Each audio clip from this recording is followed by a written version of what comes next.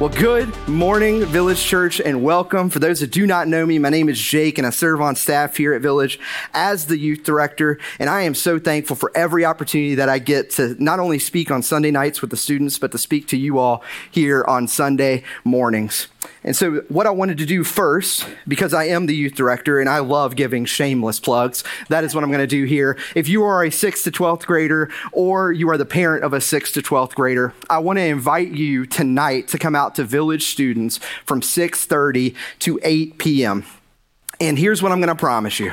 First, if you're a parent, I'm sorry, because I am going to give your children as much sugar as they could possibly want. We're going to eat Doritos.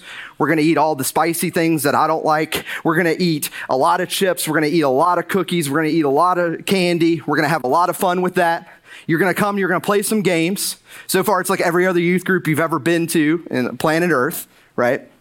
Hopefully you're going to come and you're going to make some friends that not only you will have here, but that will last throughout your entire lifetime. But then we get to the part that I think is the most important. What we're going to do is we're going to have worship and we're going to have students singing together, but it's not just going to be adults leading them. We have students up here every single week helping lead other students in worship. And then we split off in middle and high school, and we have a lesson for each one that is gospel-centered that will both challenge you as a student to live for the gospel and encourage you in your walk with Jesus. Parents, I can tell you that over the last few years, I have just seen God doing a work at Village Students. And if you've been here recently, especially for our baptism services, we rarely have a baptism service that is not outnumbered by students coming up and saying, hey, I want to follow Jesus and I want to show the world that I am a follower of King Jesus. And so I have never been more encouraged in youth ministry than I am right now with this group that we have. And what I want for you and for your students is for them to come and experience the life change that I've seen in so many different students' lives through Village Students. And so tonight, if you can come 6:30 to 8, come for the very least. I will give you plenty of sugar and then send you home because I don't have to live with you. So it'll be a good time. But this morning, I want to continue in our journey through the book of Matthew. And this passage that we're going to be discussing is probably not one that you may have ever heard preached, or if you have, probably have not heard it often. It's one of those verses that you're not going to find on Etsy to get on a mug or something, or on a t-shirt, Christian t-shirt. You're not going to see that. It's because it's a very dark subject. What we're talking about this morning is going to be the account of the death of Judas. And you see, in this passage, what we find is we find out much about our own sin. We find out much about the weight of our sin. And ultimately, we find out the remedy to our just condemnation. And so with that in mind, let's go ahead and go to the passage, Matthew 27, beginning in verse 1.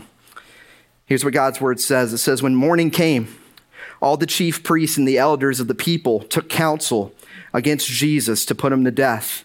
And they bound him and led him away and delivered him over to Pilate, the governor.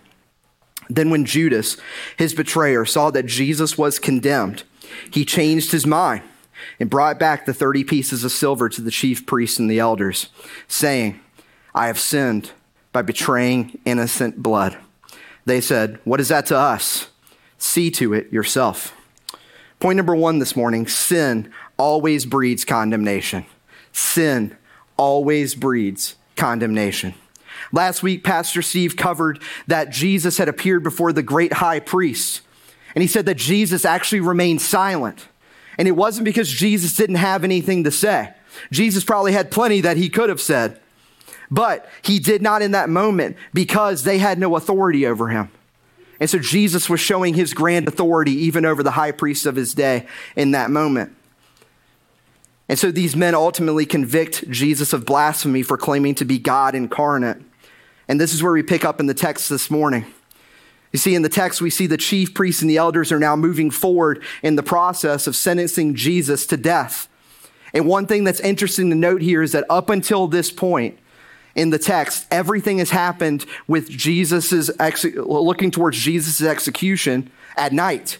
That all of these trials had been happening at night. But according to Jewish law, there had to be a trial during the day for things as severe as what Jesus was getting accused of. And so there had to be a trial during the day on top of any other trials that had already happened. But even with that, they also knew that according to Roman law of that time, they were not allowed to kill anybody. that the Jews could not kill anybody on their own, that they needed to go to their Roman governor, which we know now is Pontius Pilate. And so the leaders of that day, they're gathering to make sure that they're on the same page before sending Jesus off to Pilate to hopefully get him killed, to hopefully get him executed. And so the text tells us that Jesus is led away, he's bound, and he's to appear before another judgment, this time before Rome. But then in the same text, we see that Judas is seen changing his mind. And so Judas realizes what they're doing to Jesus. He gets convicted of that, and he goes back to the religious leaders, and he tries to give them back their ransom money. He said, surely this will clear my guilt, so I'm going to go and give this back to them. But if you notice in the text, it says that they didn't want it. They no longer wanted him in their presence. Why? Because they had used him for what they needed. And so they simply look at Judas and say, be gone. What more use do we have for you? And so I think when we look at this passage, we can quickly skip over a very important phrase, which is where it says Judas saw that Jesus was condemned. Judas saw that Jesus was condemned. See, that word condemnation in the original language means to render a verdict of guilt or to sentence. To render a verdict of guilt or to sentence. You see, in this passage, you may see only one person who's being condemned. And we see through what Judas says here that that's Judas, that Jesus is being condemned. But he's not the only one that's being condemned here. There's another person that stands condemned. And that person that stands condemned is the one who now regrets the betrayal of his rabbi. That's Judas. And so these two men are juxtaposed here in the gospel account. On one hand, you have Judas, who's condemned. Judas is condemned, though, because he's guilty. Judas has betrayed the Son of God. He realizes he's given a death sentence to an innocent man. And so the weight of that is heavy on him. And this condemnation is so bad that he goes before the same men who gave him money to betray Jesus to try to get it back, which only resulted in them mocking him, not caring, telling him to go away, and driving the condemnation even farther and farther into his heart. But then there's Jesus. Jesus stands condemned, but not because of any sin that he's committed. That we know through scripture that it says Jesus was sinless. He was the spotless lamb, that he lived his entire life and never sinned. And so we know that he was not standing before an earthly court because of sin. They claim that he was being blasphemous, but that's not his condemnation. Why? Because he truly was the Son of God. So then we have to ask, why was Jesus condemned? You see, Jesus stands condemned because of the weight of our sin and our guilt that now rests on his shoulders. And what this passage shows us is that regardless of who or when, sin will always bring about the same result for you and me, and that's condemnation. And that's the only true result of sin. This began in the Garden of Eden. When Adam and Eve sinned against God, what's the first thing that they did? They were ashamed. They said, we're naked, and they hid from God. That's condemnation. That's guilt. And what Adam didn't understand in that moment was that not only would that affect him, but that would send a ripple effect throughout history, that everybody born after that point would be born into sin, would be born with the guilt and the condemnation that sin brings. And this is what the Apostle Paul tells us in Romans 5. Verse 18, he says, therefore, as one trespass led to condemnation for all men, so one act of righteousness leads to justification and life for all men. For as by one man's disobedience the many were made sinners, so by the one man's obedience the many will be made righteous. So I want you to flash forward to your life today. When we sin, when we have that guilt and that shame, we feel the same condemnation that Adam felt before a holy and righteous God. But this is the only true result that sin can ever give us. That Satan in the garden gave Eve the great lie. The great lie that he gave to Eve was, Eve, if you eat of this fruit, you will ascend to be like God. When in reality, what happened was she took of the fruit, she ate of the fruit, and she became an enemy of God. She became against God. She became condemned under her sin before a holy and righteous God. And so, friends, the only result of sin is that we all, regardless of who you are and what you've done, stand before God as guilty. Your sin results in condemnation. And friends, that's bad news, but it gets worse than that.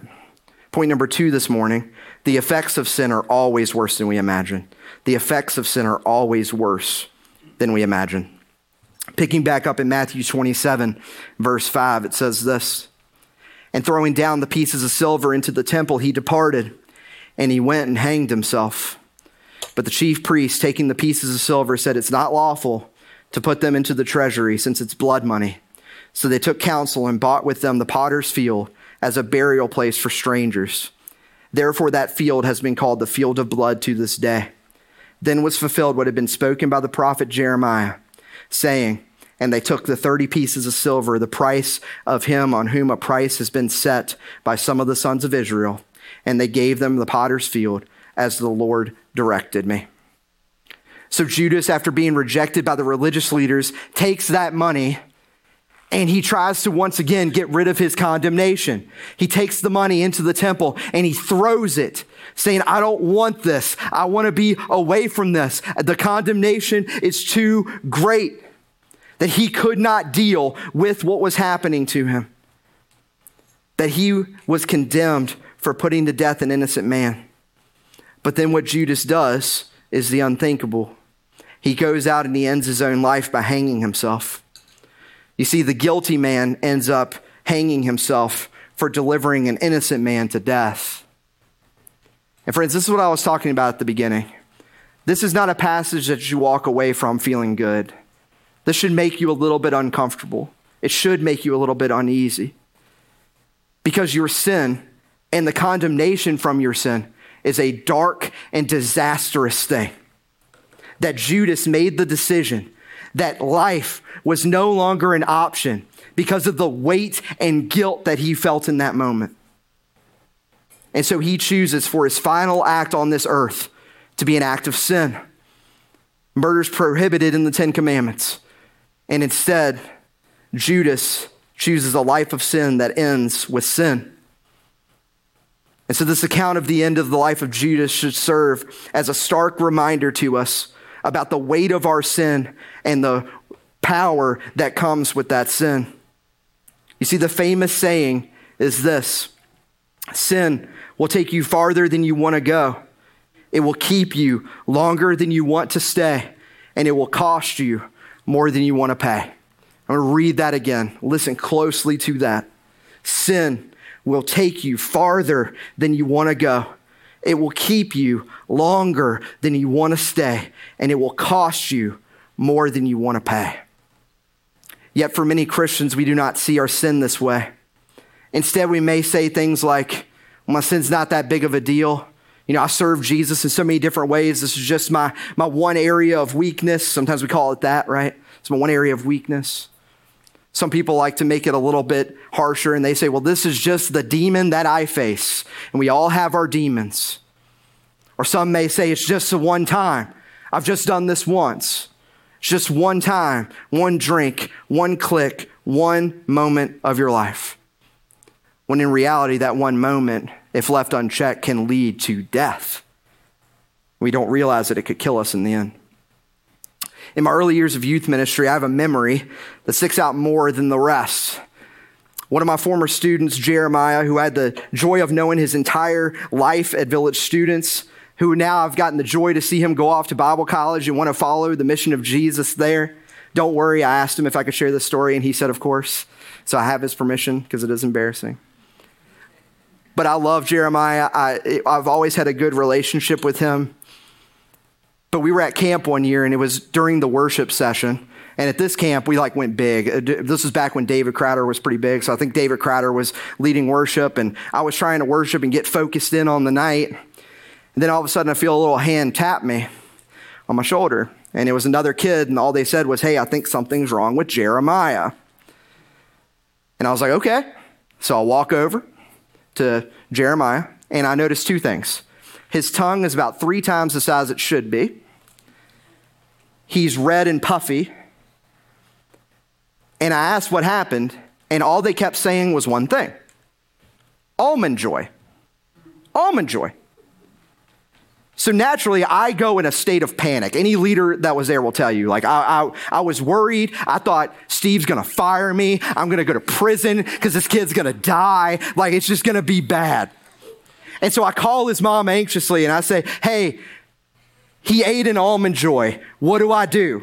And she just laughed, which I'm like, that's weird. And she's like, oh, that's happened before. And I'm like, all right, so what do I do? She's like, just give him some Benadryl. And so we gave him some Benadryl. I'm pretty sure Jeremiah doesn't remember anything after that point. But we get back to the room that night, and I go up to him. I say, Jeremiah, you knew you were allergic to Almond Joys, right? And he's like, yeah. All right. So next question, follow up. So why did you eat an Almond Joy if you knew you were allergic? And this is what I love about student ministry. This will never get old. Sixth graders are honest to a fault in their lives. And he just looked me dead in the eyes. Never will forget it. He said, Jake, I just really wanted an Almond Joy.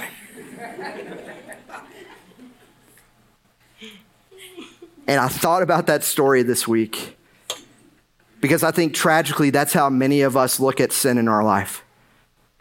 It's not a big deal if we give in this one time. Don't you see, I just really want this. Maybe we even go as far as say it's not a big deal. Jesus' blood covers this sin anyway. You may say, I just really need this right now. Jake, you don't understand my life situation. That I know what the Bible says about this situation, but my situation is different. But none of that's true. Tragically, we act like Jesus is our spiritual Benadryl, and that our sin is just an issue that we're having due to an allergic reaction, when really our sin is something that if we do leave it unchecked and we do not take care of it, it will kill you. It won't just kill you in this world, it'll kill you forever. Eternal suffering, eternal death. That's the weight. And that's what James warns us about in James 1, 14 and 15, where he says this, but each person is tempted when he's lured and enticed by his own desire. Then desire, when it is conceived, gives birth to sin. And sin, when it is fully grown, brings forth what? Death. See, friends, it begins as one mistake, followed by another, followed by another, followed by a week, followed by a month, followed by a year, followed by many years, until you get to the point where you cannot deal with your own sin anymore and your whole world collapses. The other mistake we made is we say that it just affects me, that my sin just affects me. No, don't believe that either, because your sin starts with you, but then it affects your relationship with your family. It affects your relationship with your kids. It affects your relationship with your work. It affects your relationship with your friends. And if left unchecked, it can even, like Judas, cause one to end their own life on this earth, only to go into an eternity that is marked by death forever. Friends, it may not start there, but it sure can end there. And that's the warning of this passage with Judas, that we need to look at our sin and we need to be vigilant about fighting sin in our lives. That we have to be vigilant about repenting of our sin, lest we're found in the same desperate place as Judas and choose his foolish choice without hope. But friends, I can tell you that thankfully, we're not left without hope in our fight against sin. That the gospel gives us the solution to our condemnation problem. And so this morning, my third point, repentance is the only response that brings life. Repentance is the only response that brings life. I want to reread a part of the Matthew 27 passage here. So they took counsel and bought with them the potter's field as a burial place for strangers. Therefore, that field has been called the field of blood to this day. Now you may be saying, Jake, why are you rereading that part of the passage? That doesn't seem like something I'm going to draw a lot out of. But I want you to look at it again. You see, Judas gives the high priest their money back. Then Judas goes out into a field and kills himself. He hangs himself. After that, the high priest say, well, we got to do something with the money. So they take the field and they purchase that field and they make it a burial ground for those who die in Israel, who are foreigners to Israel. And this act was prophesied by the prophet Jeremiah hundreds and hundreds of years before it ever even happened. But you see, Judas's act of betrayal against Jesus did not have the intended effect that he thought it would have. That Judas chose it because he thought it would give him a better life. Judas thought maybe a little bit of money would go a long way in his pocket. Maybe he thought they would not actually convict Jesus of what they wanted to do. And so Judas makes a choice that he will regret forever. Yet when he was confronted with his sin, he did not repent.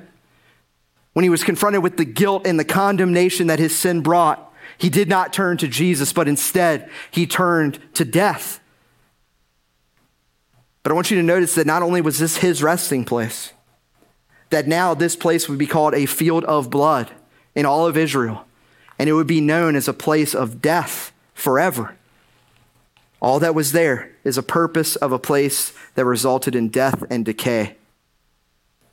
And friends, this is the only result of sin and worldly grief, and that's death. It's the only result it will ever give you.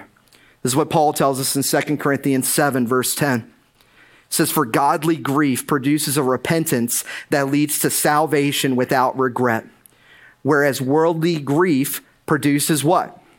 Death. See, the Apostle Paul here makes an important point for our daily walk with Jesus. Friends, there is a difference in your life between genuine repentance and grief. Say that again. There is a difference between genuine repentance and grief. Charles Spurgeon, the famous preacher, when he was speaking on the death of Judas, said this: he did make a confession, but there was no respect to the deed itself, but only to its consequences. He was very sorry that Christ was condemned. See, friend, Judas never truly repented of his sin. He just simply didn't want to deal with the consequences of his sin. And so if we genuinely want to repent of our sin, then it has to go beyond just feeling sorry for what we've done. But if you can be honest in a moment, how much of our lives and our prayer life is consumed with this type of prayer? We sin, and what do? We go to God and say, hey, God, I'm sorry that I sinned. Please forgive me. But then 3 hours later, we commit the same sin, and what do? You go to God and say, God, I'm sorry. Please forgive me. Commit it again the next day. God, I'm sorry. God, I'm sorry. God, I'm sorry. God, I'm sorry. But what is the one thing that you're actually not by your life? You're not sorry. Wives, imagine if your husband just kept saying, I'm sorry over and over again and never changed. Would you agree with that? Would you say that he's changing his life? Of course you wouldn't. Because when you're truly sorry for something, you change.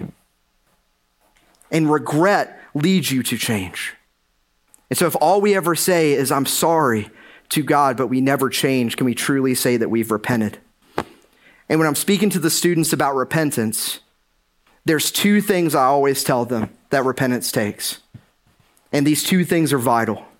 The first is that you turn away from your sin, that you see your sin for what it is. You see the destructive nature of it. You say, I see that this could kill me, that this could end my relationship with Christ. It could affect my eternity. And so I reject my sin and I lay it to the side. That you lay it at the foot of Calvary. And that's good. That is a part of genuine repentance. But I think sometimes we miss the other part, that repentance is turning away towards something else. So it's not just denying your sin, that's part A, but part B is turning your life towards Christ.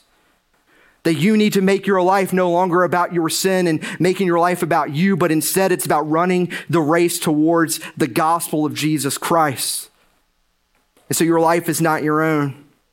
And the reason I say that is because I have seen many a Christian that confess sin, but then they just ended up resulting in them going into other sin or a different sin because they never actually chased after Jesus. They just said, I'm done with this sin. But they never made their life about the gospel. They never made their life about the redemption of Jesus. And friend, I don't want that for any of us. So if we're going to truly repent, we have to turn away from our sin and we need to turn towards Christ. And that is genuine repentance. And you see, whoever genuinely repents of their sin and trusts in Jesus' work on the cross is no longer condemned. That's that big word that we've been talking about this morning. What do we do with our condemnation? See, there was a time in my life a while ago when I had confessed sin, when I had confessed that I had done wrong in the sight of God, that I had turned away from that sin. But maybe you've been here too, where I still felt the weight of it. I still felt the burden of that sin. I said, how could God forgive me for how many times I failed him? How could he do that? I know the Bible says that he sees my sin as far as the east is from the west. He's removed my transgressions from me, but I still feel it. So what do we do? I can tell you there was one day, it wasn't a Shekinah glory moment. It wasn't that I randomly opened my Bible and I went to this passage and no, that's not what happened. I was just reading through my Bible in my quiet time, and I got to Romans 8. And I just want to encourage every one of you in the room this morning, if you still feel the guilt of your sin and you're a follower of Jesus, listen to the words of this passage and the hope that it gives us. Romans 8, verse 1. There is therefore now no condemnation for those who are in Christ Jesus. For the law of the Spirit of life has set you free in Christ from the law of sin and death. For God has done what the law, weakened by the flesh, could not do, by sending his own Son in the likeness of sinful flesh. And for sin, he condemned sin in the flesh, in order that the righteous requirement of the law might be fulfilled in us who walk not according to the flesh, but according to the Spirit. Friend, if you are in Christ, you are no longer condemned. But the question that we have to come to is, how does that happen? How do we go from condemned to not condemned? Is it that God just one day looked at me and said, hey, Jake, today is the day. I'm just going to wipe it all clean. You're good, dude. Everything you've ever done, we're good. I'm not going to worry about it. It's gone. I'm just going to deal with it. No, that's not what happens at all. Look at what your sin cost. That Jesus stood in your place. That Jesus took your sin on his shoulders. That Jesus stood silent while they condemned him to death for your sin and my sin. That Jesus took the full wrath of God on the cross for you. Friend, do you understand that? That the sin that you've committed, past, present, and future, that all of it was on the cross with Jesus, but not just for you, but for every single person who would ever call Jesus as Lord. Do you understand the weight of it?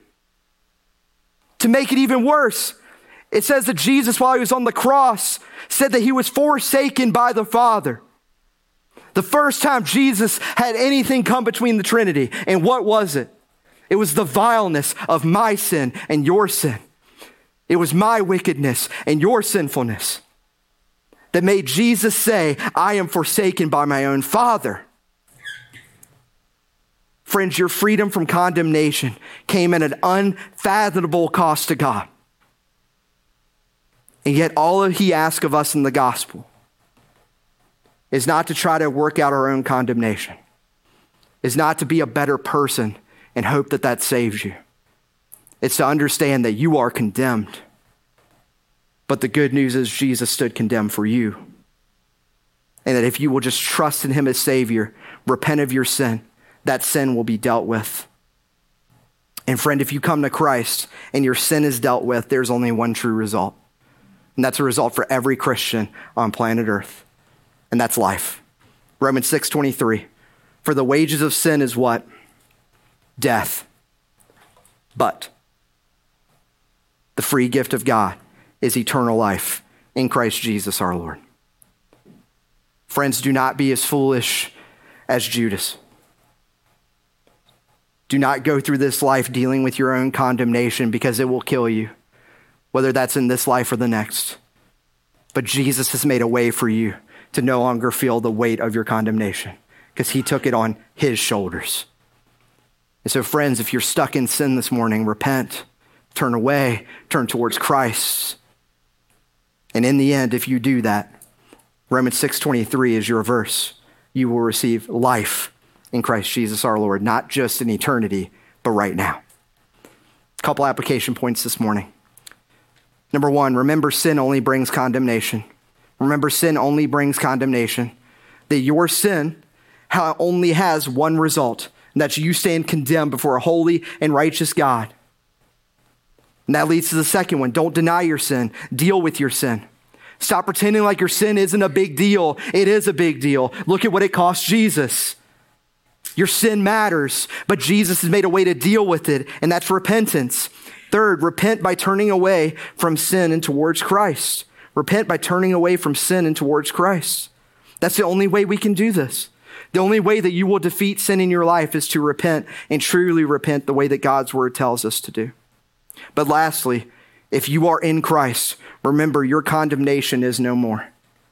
Friend, if you take away nothing else from what I say this morning, take that away. If you are in Christ, the weight and guilt of your sin is gone. It's no longer on you. Jesus has taken it all. And so live like people who are alive, because if you are in Christ, you are fully and completely alive.